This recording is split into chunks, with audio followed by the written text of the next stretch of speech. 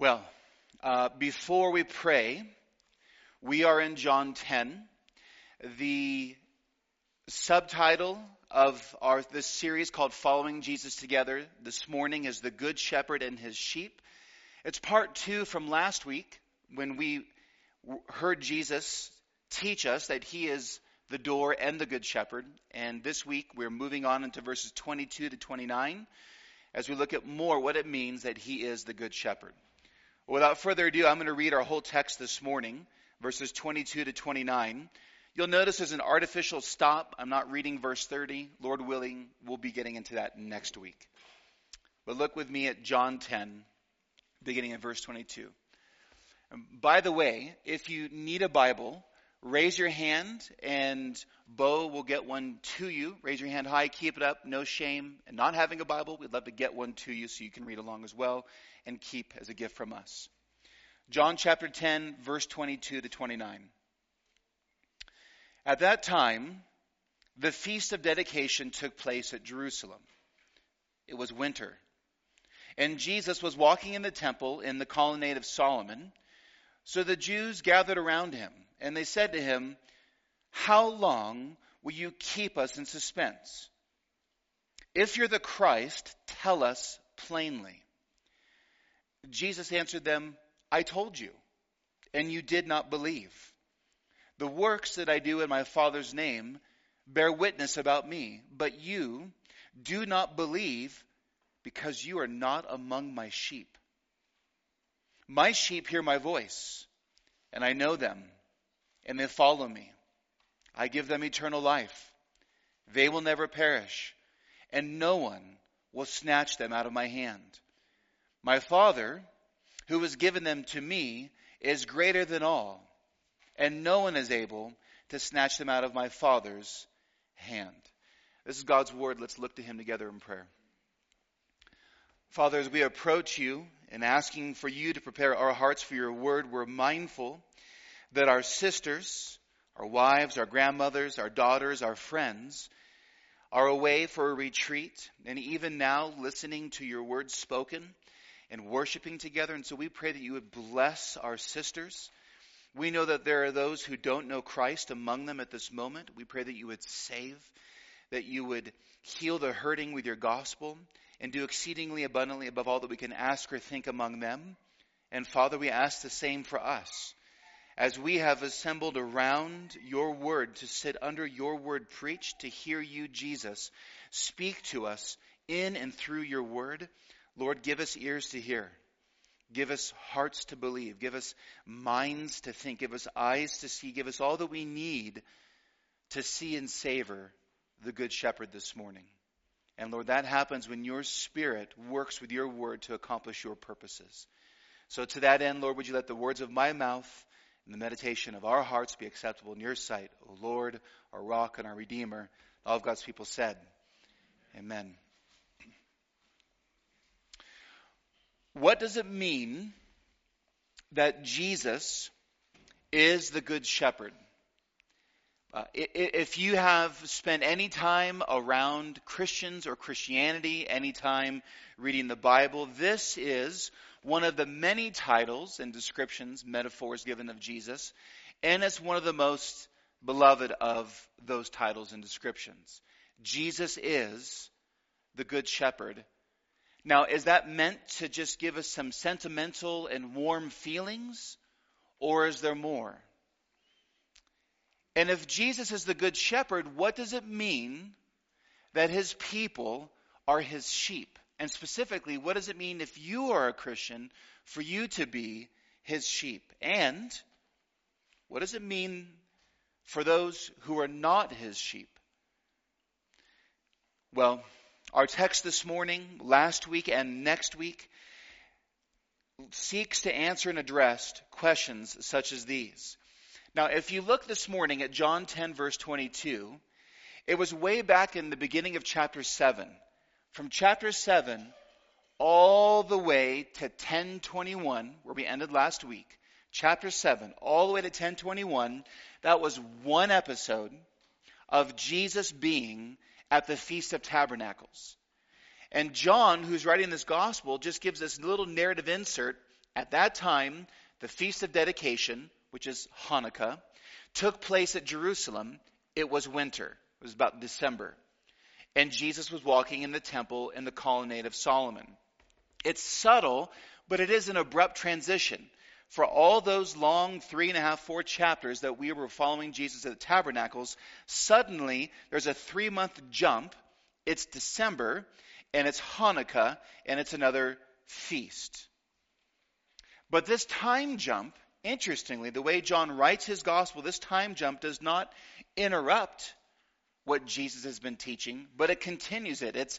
It's almost as if Jesus is continuing the very same dialogue of him being the good shepherd, of him being the door of the sheep, of him gathering sheep for himself. It just keeps going as if there was no time distance of 3 months between the two. So that's important to recognize as we continue then this part 2 of Jesus being the good shepherd.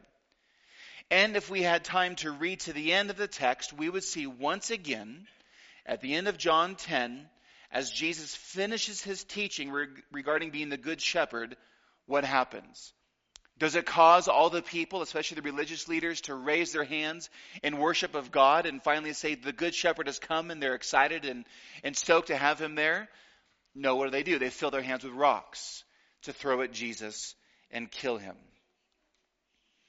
Now, we saw last week, and we're seeing again this week, that when Jesus last week said, I am the door of the sheep, that was verses 7 and 9, and I am the good shepherd, verses 11 and 14, those titles and descriptions of himself add to the famous I am statements across the Gospel of John. There's 7 of them. 7 I am statements. You can go back and listen to the very first sermon in this series to see how significant these I am statements are. But Jesus has already told us he is the bread of life in chapter 6. Jesus has told us that he is the light of the world in chapters 8 and 9. And now last week and this week, I am the door of the sheep, and I am the good shepherd. In today's passage, verses 22 to 29, this text is arranged where Jesus is giving us greater understanding of those I am statements. Those titles and descriptions of himself. What does it mean that he's the good shepherd? What does it mean that you're a sheep? And what does it mean to not be his sheep? So, for those of you taking notes, the sermon comes to us in 5 parts this morning. 5 parts if you're writing this down, or you can take a picture of the screen. Here they are. Number 1, summary statements of what we're going to see. Number 1, the good shepherd's works bear witness about him. That's verse 25, and we'll sneak down the verses 37 and 38 for that. Number 2, goats don't believe the good shepherd. That's verse 26. Number 3, the good shepherd knows his sheep. It's verse 27. Number 4, the good shepherd gives his sheep eternal life. It's verse 28. And lastly, the Father gave all things to the good shepherd. That's verse 29. You can see that we are walking verse by verse, carefully and closely through our passage this morning. So with that said, point number 1, as we learn about what it means that Jesus is the good shepherd, number 1, the good shepherd's works bear witness about him. Look at verse 24. We'll begin here. The Jews, it's surrounded. The Jews surrounded Jesus and said to him, how long will you keep us in suspense? If you're the Christ, tell us plainly. And Jesus answered them, I told you, and you do not believe. The works that I do in my Father's name bear witness about me. Now jump down to verses 37 and 38. Jesus is picking this back up again. He says, if I am not doing the works of my Father, then do not believe me. But if I do them, even though you do not believe me, believe the works, that you may know and understand that the Father is in me and I am in the Father. So here we see the argument that Jesus has with the religious leaders as they come to him and say, tell us plainly, it is framed at the beginning of the text and at the end of the chapter, centered around Jesus' works. The works of Jesus are proof that Jesus is who he says he is. And when they're written down in our Bibles, they're put there to be evidences for you to either believe Jesus or reject Jesus. In verse 37, what's very astounding is in verse 37, Jesus claims that his works are actually the works of God the Father. That Jesus is subordinate, as it were, and that the Father, all that Jesus teaches, all that Jesus does, all the miracles, everything that he does, all his works, are really the Father, by the Spirit, doing the works through the Son. The Trinity is at work. So what Jesus says here then is to not believe the works that Jesus did is to not believe the Father. Someone cannot claim to say, I follow God or I have the Father and deny Jesus or deny Jesus' works.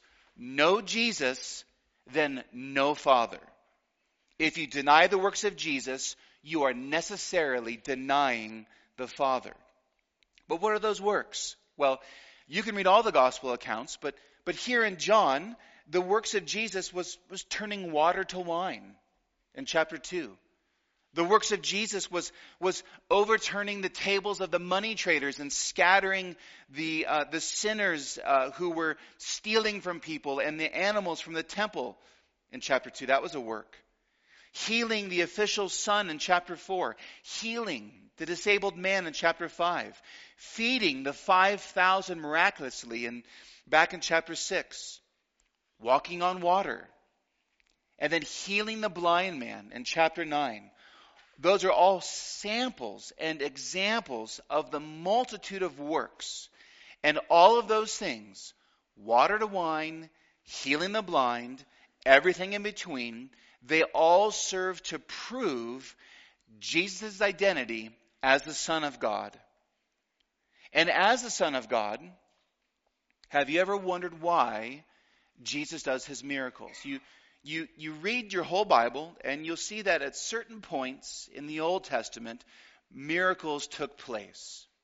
But then we come to the gospel accounts, and God becomes man in Christ. And here's Jesus, truly God and truly man. And all over the place, these amazing miracles and teachings are taking place through Christ. Why? Jesus is the last Adam. What do I mean? All of these works that Jesus is now confronting the Pharisees with and saying they should believe him, the works of Jesus are designed to reverse the curse. The works of Jesus are all foretastes of the future recreation. On that day when Jesus sits on his throne, judges sheep and goats, Matthew 24 and 25, and then he creates the new heavens and new earth. And the sheep enter glory, and the goats enter eternal judgment in the lake of fire. And what Jesus is doing is when he comes and he does all of these miracles, they're not just magic tricks. He is undoing what Adam did in Genesis 3 when Adam plunged humanity into mischief and mayhem through the rebellion and rejection of God and sin. So Jesus has come to reverse the curse on creation, to remove the thorns and thistles. Jesus has come to save the lost. Jesus has come to reconcile people to God. Because old Adam initiated the curse, as it were. Old Adam plunged us into ruin and caused us to be lost. And old Adam broke the relationship between people and God. Jesus has come to reverse what Adam did. That's why Jesus is the last Adam. So the works of Jesus are entirely natural. Have you ever thought about that? Jesus healing the blind man ought to be normal. Well, how can I say that?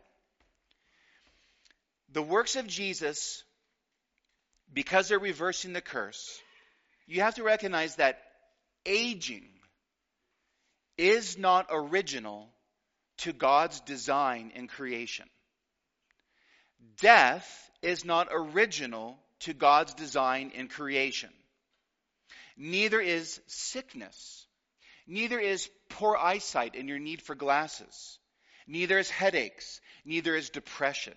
Neither is physical deformity. Neither is spiritual deformity and all of the unnatural desires that accommodate our spiritual deformity. And on we can go.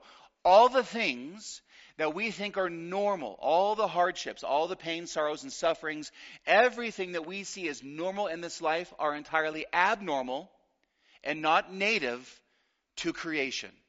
They're not native to Genesis 1 and 2. They began in Genesis 3 with the fall. Jesus, the last Adam, has come to reverse that. But you know, or let me remind you, the most unnatural, if I can say it that way, result of the fall is your separation from God and your condemnation under Him. Adam and Eve, created as image bearers of God, were created in beautiful, exquisite, sinless, wonderful relationship with God as daughters and sons to Him and king and queen over creation. And their fall broke the sonship and daughtership.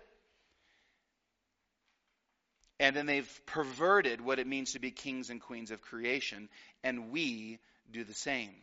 So the most unnatural result of the fall is our separation from God and being condemned. And so the greatest work that Jesus has come to do, greater than healing the blind and the lame man and walking on water and turning water to wine, the greatest work that Jesus has come to do is to put Himself up on the cross and atone for the sins of His sheep. To die for His people. To remove our condemnation before God and to reconcile God to us, back to us, to remove our condemnation. The religious leaders saw Jesus' works. They heard Him talking about death, but no one understood at this point in the gospel account. But the religious leaders saw His works, and it did not draw out wonder and worship from their hearts. As I said earlier, when they saw Jesus healing the blind and the lame man, both on the Sabbath, rather than filling their hands with praise, they filled their hands with rocks to kill Christ. The religious leaders saw the works of Jesus, and Jesus, tell us plainly if you're the Christ. Verse 25, I told you, you do not believe. The works that I do in my Father's name bear witness about me. These works that He does prove that Jesus is who Jesus is. They wanted to kill Jesus because of the works, and the question is, what do you want to do with Jesus because of His works? Have you believed truly? Do you receive the recorded witness of the Bible, or do you reject it? If you reject the recorded witness of the Bible, understand from Jesus' own words and His own lips, if you reject the works, things that He does, you're necessarily rejecting the Father. You can't say, well, I want the teachings of Jesus, but I know that those miracles and things are just religious myths. If you believe that, you're mistaken. And if you're unwilling to correct that mistake, it shows that you are not a sheep of Jesus. The classic reality of classic liberal scholars all through through all of history, but especially in the 1800s and up to this very present, is that when you have Christians who want to divorce the teachings of Jesus from Jesus being the God-man and His miracles, you can't have His teachings but reject everything else about Him, because then you reject Him. And He is clear. There's no middle ground on that. And so the question is, what have you done with Jesus, and do you believe what He says about Himself? Do you believe His witness? If you believe If you believe, pause and think. This is your good shepherd. Your good shepherd turns water into wine. Your good shepherd walks on the water. Your good shepherd heals the blind. And what we see in these foretastes is what you will have, and even more is what Jesus has in store for you in glory. What Jesus has in store, what your good shepherd has in store for you and for his sheep is beyond your wildest dreams when we walk on the new earth in our physically glorified, new resurrected bodies. On that day, all these things, when we read all these accounts, we're supposed to have our hearts swell with desire and wonder and saying, yes, Jesus, reverse that curse. And Lord, you are going to do that for me, finally and fully on that last day. Can Jesus heal? Absolutely. But on that last day, which is the beginning of all of our future days, it will be glorious.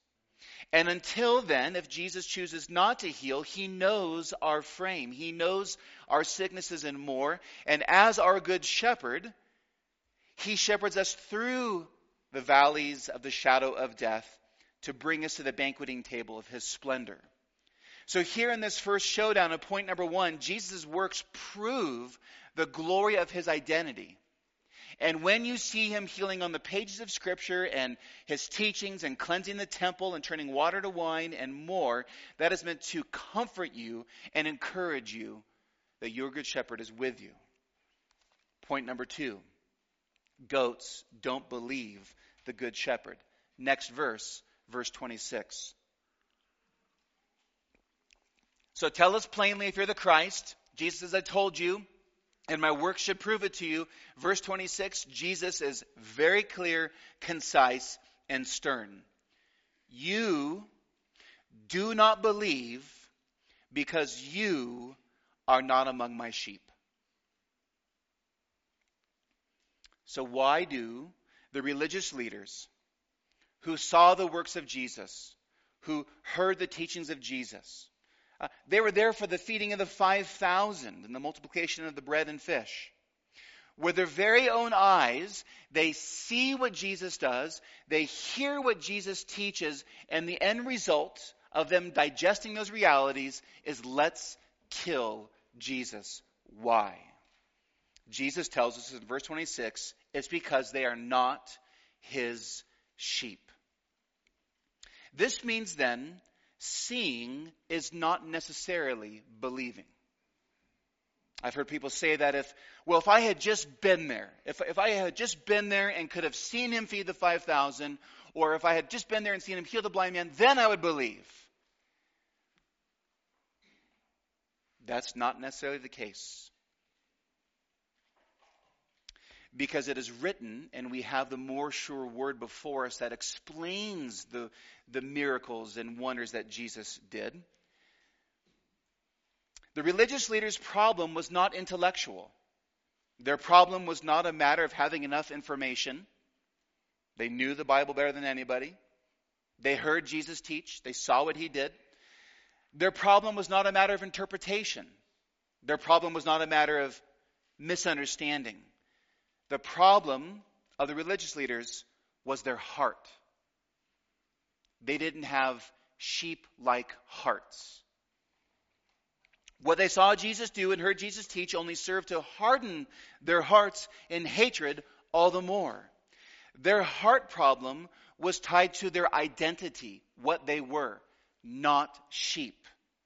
What Jesus calls elsewhere goats, as I referenced in Matthew 24 and 25. Jesus preaches that on that last day of the great white throne judgment, he will separate sheep from goats. And the sheep are the people who listened to his voice and believed, and the goats are the people who did not listen and refused to believe. The sheep enter into eternal glory, and the goats go into the lake of fire forever. Their heart problem was tied to their identity. They did not believe. They did not want to believe. They refused to believe. They could not believe. Why? They were not sheep. and they liked that. They smugly self-congratulated that they were not sheep. They enjoyed being goats. They, who self-righteously thought they were the near perfect representation of God, were trying to kill God. You do not believe, verse 26, because you're not among my sheep. And that brief point takes us then to the third one. The good shepherd knows his sheep. We're going to linger here. Look at verse 27. The contrast, those who aren't sheep do not believe. Verse 26. But now listen to these three things in verse 27. My sheep hear my voice, and I know them, and they follow me. Look at the first clause that Jesus says. My sheep hear my voice. So those who aren't sheep don't believe, but here in the beginning of verse 27, but sheep, on the other hand, they hear Jesus' voice and they believe. And this is not because sheep are smarter. This is not because sheep have more information or better disposition. It's because the sheep hear Jesus' voice because they are sheep. It's because they believe they're sheep. How does this fit with what Jesus taught us earlier in John 3, when he indicated that no one can see the kingdom of God, let alone enter it? That's from John 3. This means a heart-level transformative work by God has to take place to make sheep sheep. You could argue from Scripture that we are born goats, and that God, when he calls us to be born again, to make the metaphor weird, is we're born sheep. You see, the amazing emphasis here is not so much that the sheep hear, my sheep hear my voice. The emphasis of the text is that the shepherd speaks. The emphasis of the text is that the shepherd speaks. Jesus speaks to you in his gospel. He calls you by name. Jesus calls us to life in his gospel, makes us his sheep. We hear his voice and we pass from death to life. But you do know that the good shepherd hasn't just spoken once, right? Did you know that you can still hear Jesus speaking?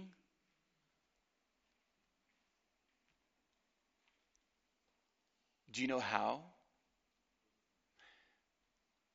Is it closing your eyes and listening to your inner monologue and baptizing that as Jesus' words? No, that's false.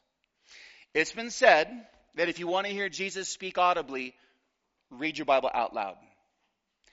This is where Jesus still speaks.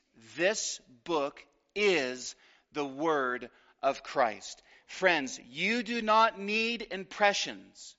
You do not need hunches. You do not need feelings. You do not need assumptions. You need your Bible. And you open it and you let the shepherd speak to you from his word. Read your Bible out loud. And that is, as it were, the voice of the Lord audibly. This is the Vox Dei. This is the Word of God. Scripture is the Word of Christ, and Jesus speaking to us is not a matter, as I said, of how you feel. It's what he says here to us. And so when he says, my sheep hear my voice, it's when we come to his word and read it, when we hear his word preached, the sheep hear, the sheep listen, the sheep rejoice, the sheep follow. Why? Because the shepherd speaks.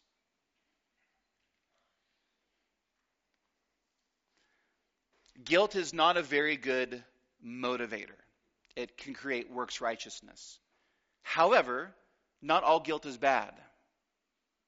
How impoverished are we when we have this book, which is the Word of Christ, the whole thing, that the Spirit takes these words and puts it into our bones and changes us and transforms us into the likeness of Christ as the Spirit takes the Word, and then we go about our days and we take the Word that we read in the day or the evening or the night before or whatever, and then as we live our days out walking in the light of His Word, the lamp to our feet, we live rightly. How arrogant is it of us to think that we don't need the living Word of God.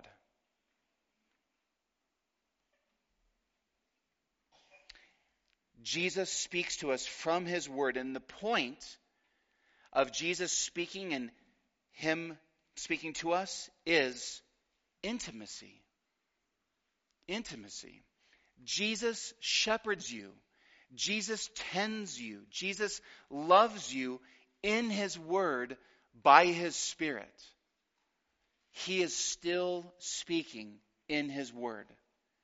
And because the Word is living and active, every time you open it, you may have read Romans 8 1,000 times. John 10 1,000 times. And the Spirit of God can let you see new vistas and new treasures and new beauties. There could be new, the truth isn't new, but new interactions for you as you mature and grow in Christ, or as you are aware of your own sins. All of these things, when you see them in the Word, the Spirit ministers to you in that living give and take relationship. So when the Scripture says in verse 27, "My sheep hear my voice," the emphasis is that the shepherd speaks. And he speaks tenderly, lovingly, rebukes, cares to us in his word. And the sheep hear the word. They know it's true. We know it's food for our soul. We know that his word is wonderful and satisfying. We cherish it. We believe it. We live it out. And even in those moments when we're not hungry or thirsty for the word, we sit down, we open it, and we pray, God, give me that taste and thirst for you in reading your word. Give me understanding according to your word. Let me rejoice at your word like one who finds great treasure, the psalmist says. Satisfy me with your love in the morning, as the psalmist says, and more. We follow the shepherd by knowing and obeying his word. So this beautiful metaphor of sheep following the shepherd and knowing his voice, you put feet and flesh on it, and it's reading your Bible, believing it, and obeying it. And then he says, not only my sheep hear my voice, but then Jesus says, I know them. You see, more than speaking to us, Jesus knows us. He knows you.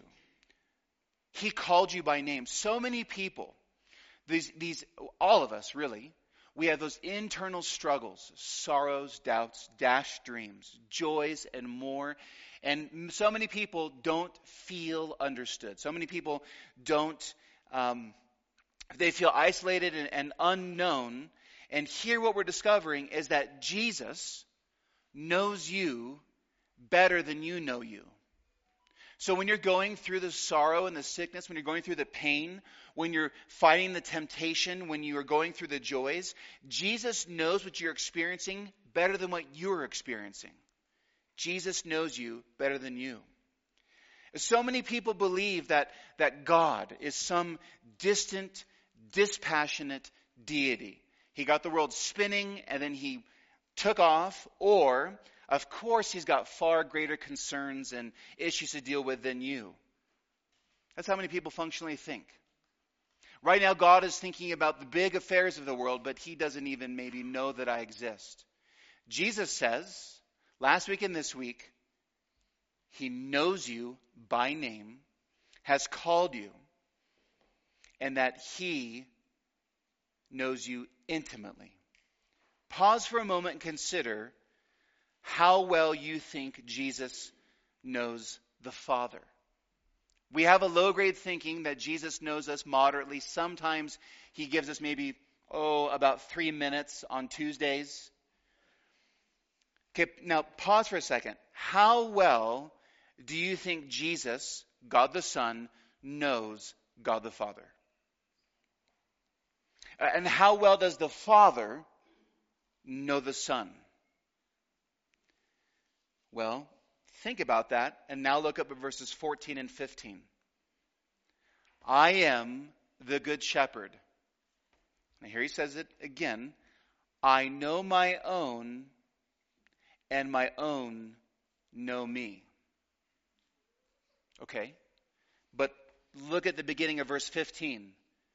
Just as. What are you going to say, Jesus? I know my own, his sheep. My sheep know me, just as the Father knows me, and I know the Father. Did you know that? The same infinitely perfect intimacy and knowledge within the Trinity himself, Father, Son, and Holy Spirit. The way the Father perfectly knows the Son, and the Son perfectly knows the Father, in verse 15. In verse 14, Jesus says, I know my own, and my own know me in the same way, just as the Father knows me. That's how well Jesus knows you. That's why we can say Jesus knows you better than you. From Jesus' standpoint, he knows you with perfect, infinite perfection. I don't know how you can say it more strongly. Jesus knows you as intimately and perfectly as he knows the Father. And we are to know him the same way. Did you catch it? I know my own, and my own know me, just as the Father knows me, and I know the Father. Did you know that our joy from now across eternity is to know and grow in knowing the triune God as he knows us because of the gospel?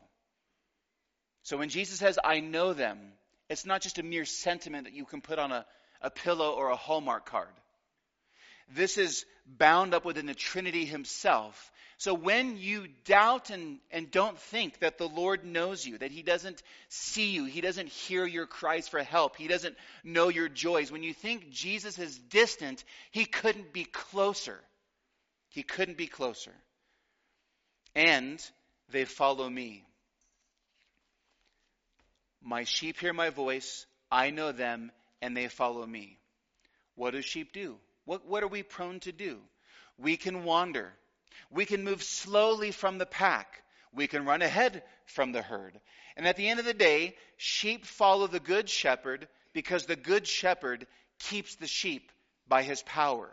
That's why Jesus says, they follow me.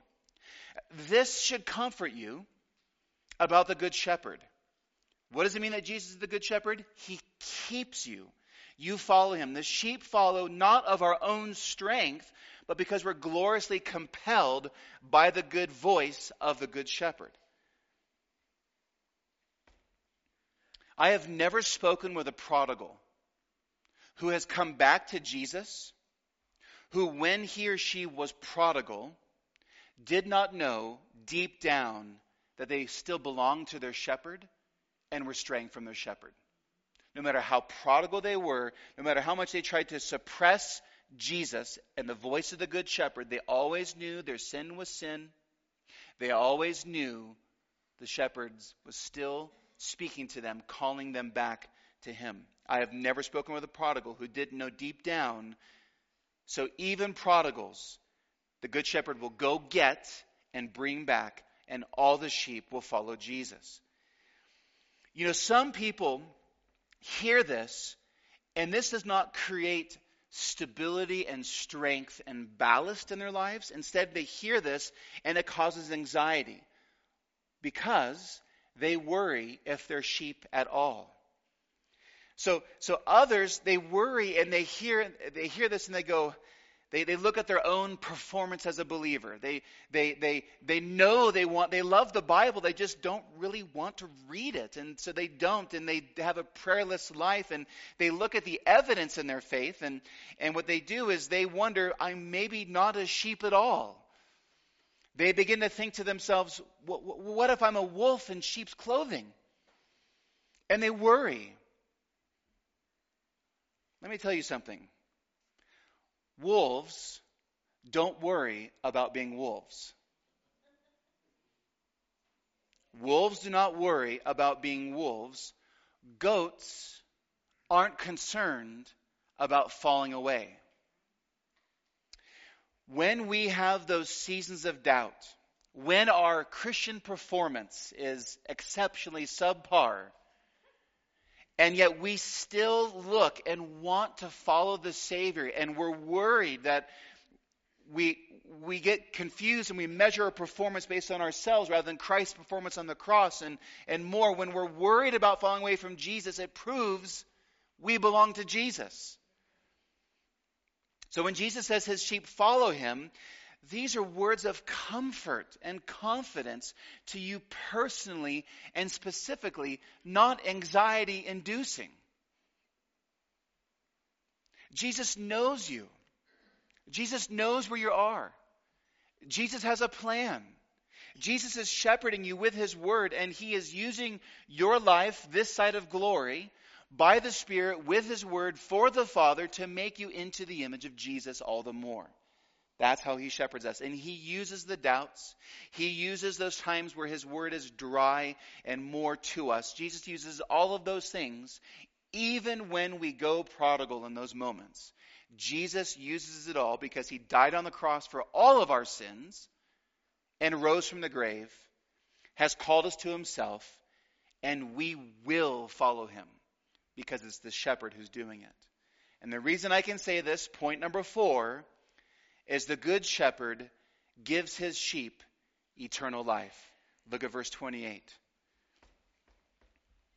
I give them eternal life. They will never perish. No one will snatch them out of my hand. First, eternal life. We have eternal life because we have been accounted with Christ's righteousness. Yes, eternal life is about duration. Yes, eternal life is about quality of life. But eternal life also means that all of your sins have been taken off of you and placed onto Jesus on the cross.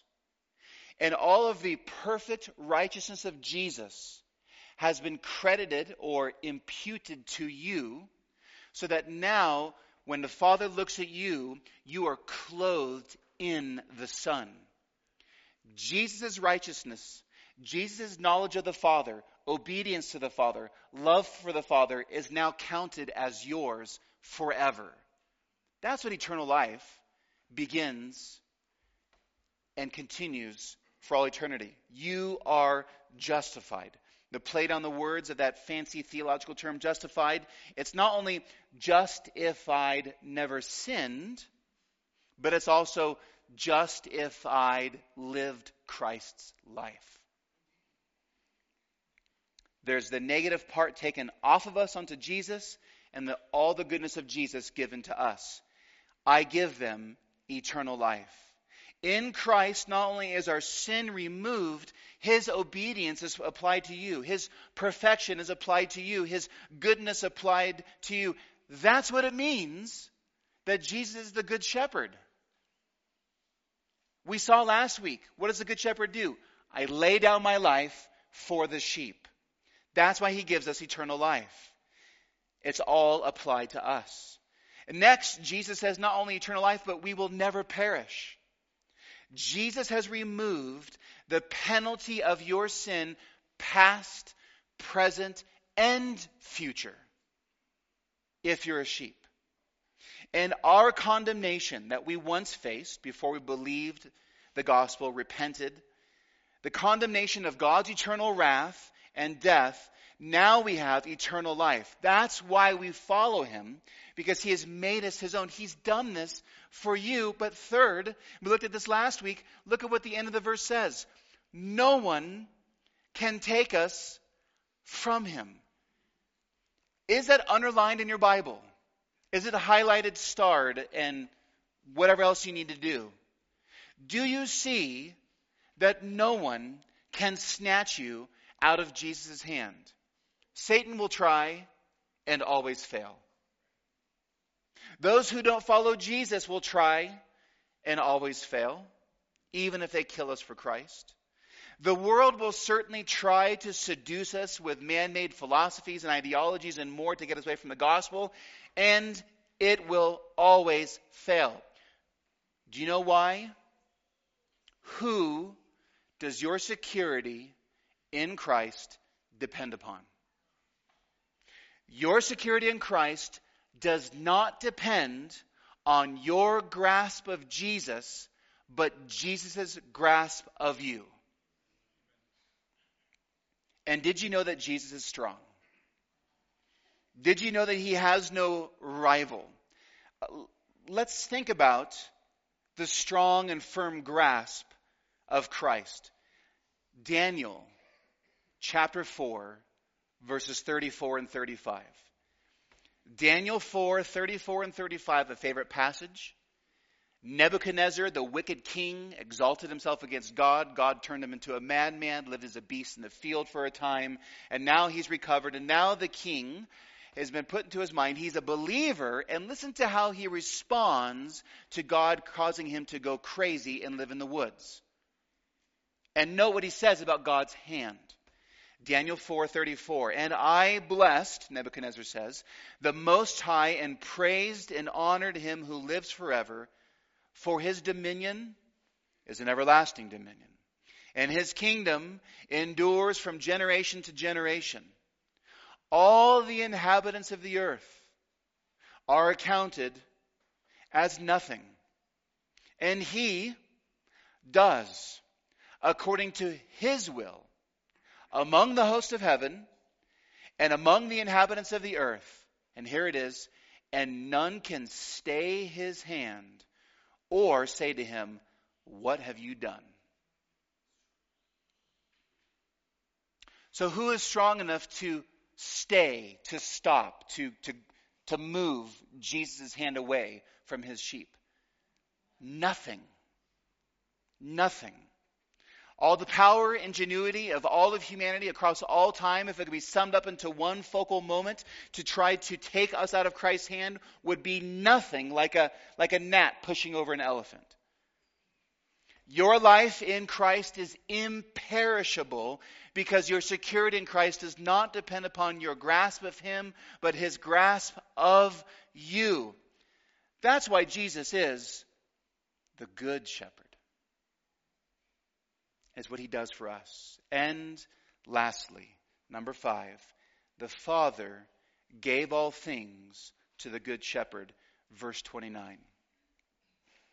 My Father, who has given them to me, is greater than all, and no one is able to snatch them out of my Father's hand. Notice here in verse 29 who the sheep belong to. And who gave them to Jesus?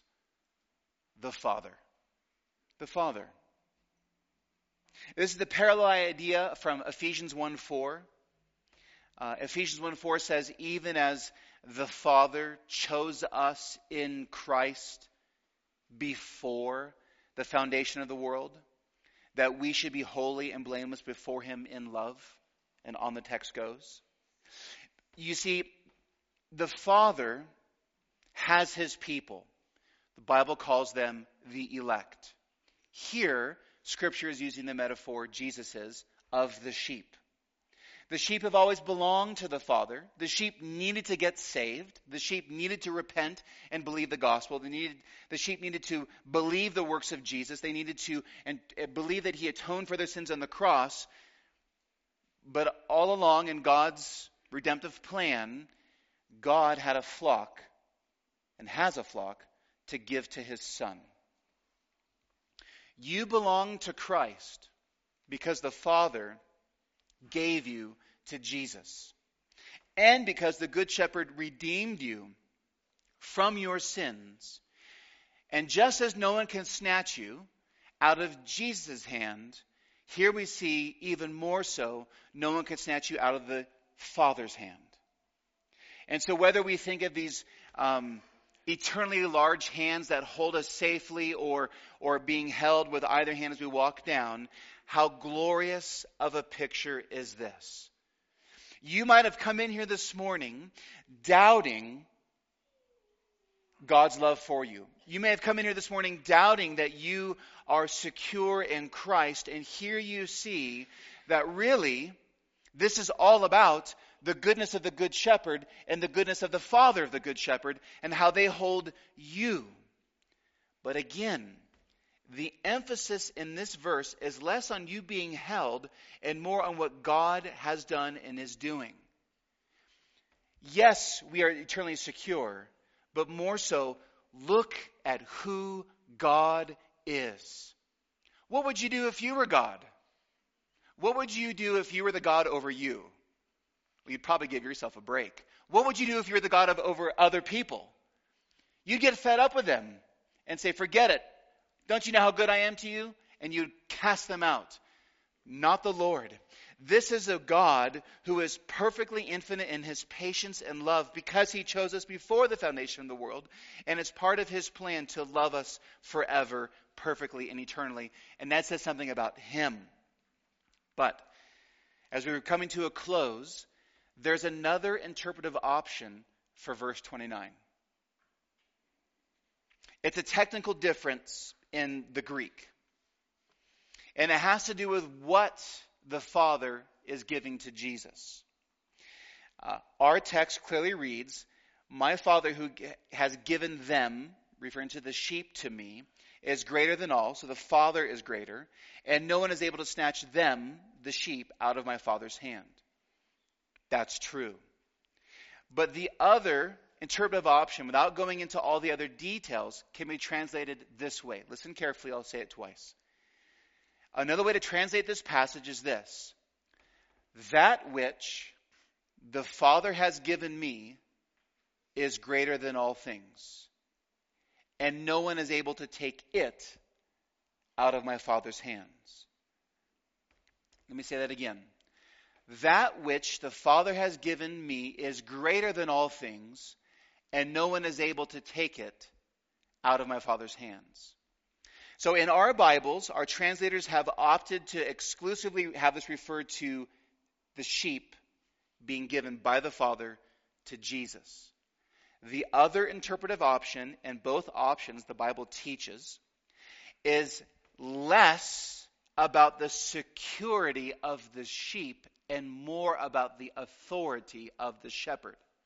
In other words, is Jesus saying, is he talking personally who the Father gave me, or is he talking about that which and it the Father gave me? I know this is technical, but in other words, what the other reading is telling us is that the Father gave the Son all authority on heaven and earth, including the sheep, because Jesus is the Son of God and the promised Messiah. You see, the argument with the religious leaders in John 10 has repeatedly been over the authority of Jesus. Tell us plainly who you are. And here they're false shepherds. Jesus is the true shepherd, the promised David we read last week from Ezekiel 34. There's no doubt or debate about Jesus' authority because the Father's strong arm has given Jesus that authority. Jesus is his Son. On this reading, the mental picture changes. In other words, let's paint this. What it says in our Bible is the Father and Son holding us. The alternate reading is the Father handing all authority in heaven on earth because he's the Son of David to Jesus. Jesus is taking that authority from the Father, and then Jesus is holding his sheep with the other hand. Two different images. The Bible teaches both. Both are absolutely true. We just have to make an interpretive decision. Which is Jesus saying in this moment? This reading makes the security of the sheep even stronger because the focus is on the authority and power that the Father has given to the Good Shepherd. This is what the Good Shepherd says to you this morning. Listen. This is what makes Jesus good and more. This is what it means for you to be a sheep. And if you're not a sheep, this is Jesus' words inviting you to believe. My sheep hear my voice, and I know them, and they follow me. I give them eternal life. They will never perish. No one will snatch them out of my hand. My Father who has given them to me is greater than all, and no one is able to snatch them out of my Father's hand. The question for you, my friends, is this. Do you listen? Do you follow? Do you believe? Let's pray. Father, we thank you for the gift of your Son. Thank you that it is true that all authority is possessed by him. Thank you, Lord, for your grace and your glory. We pray now that we would celebrate your goodness, Father, by your Spirit. Celebrate your goodness in the Good Shepherd, we pray. In Jesus' name, amen.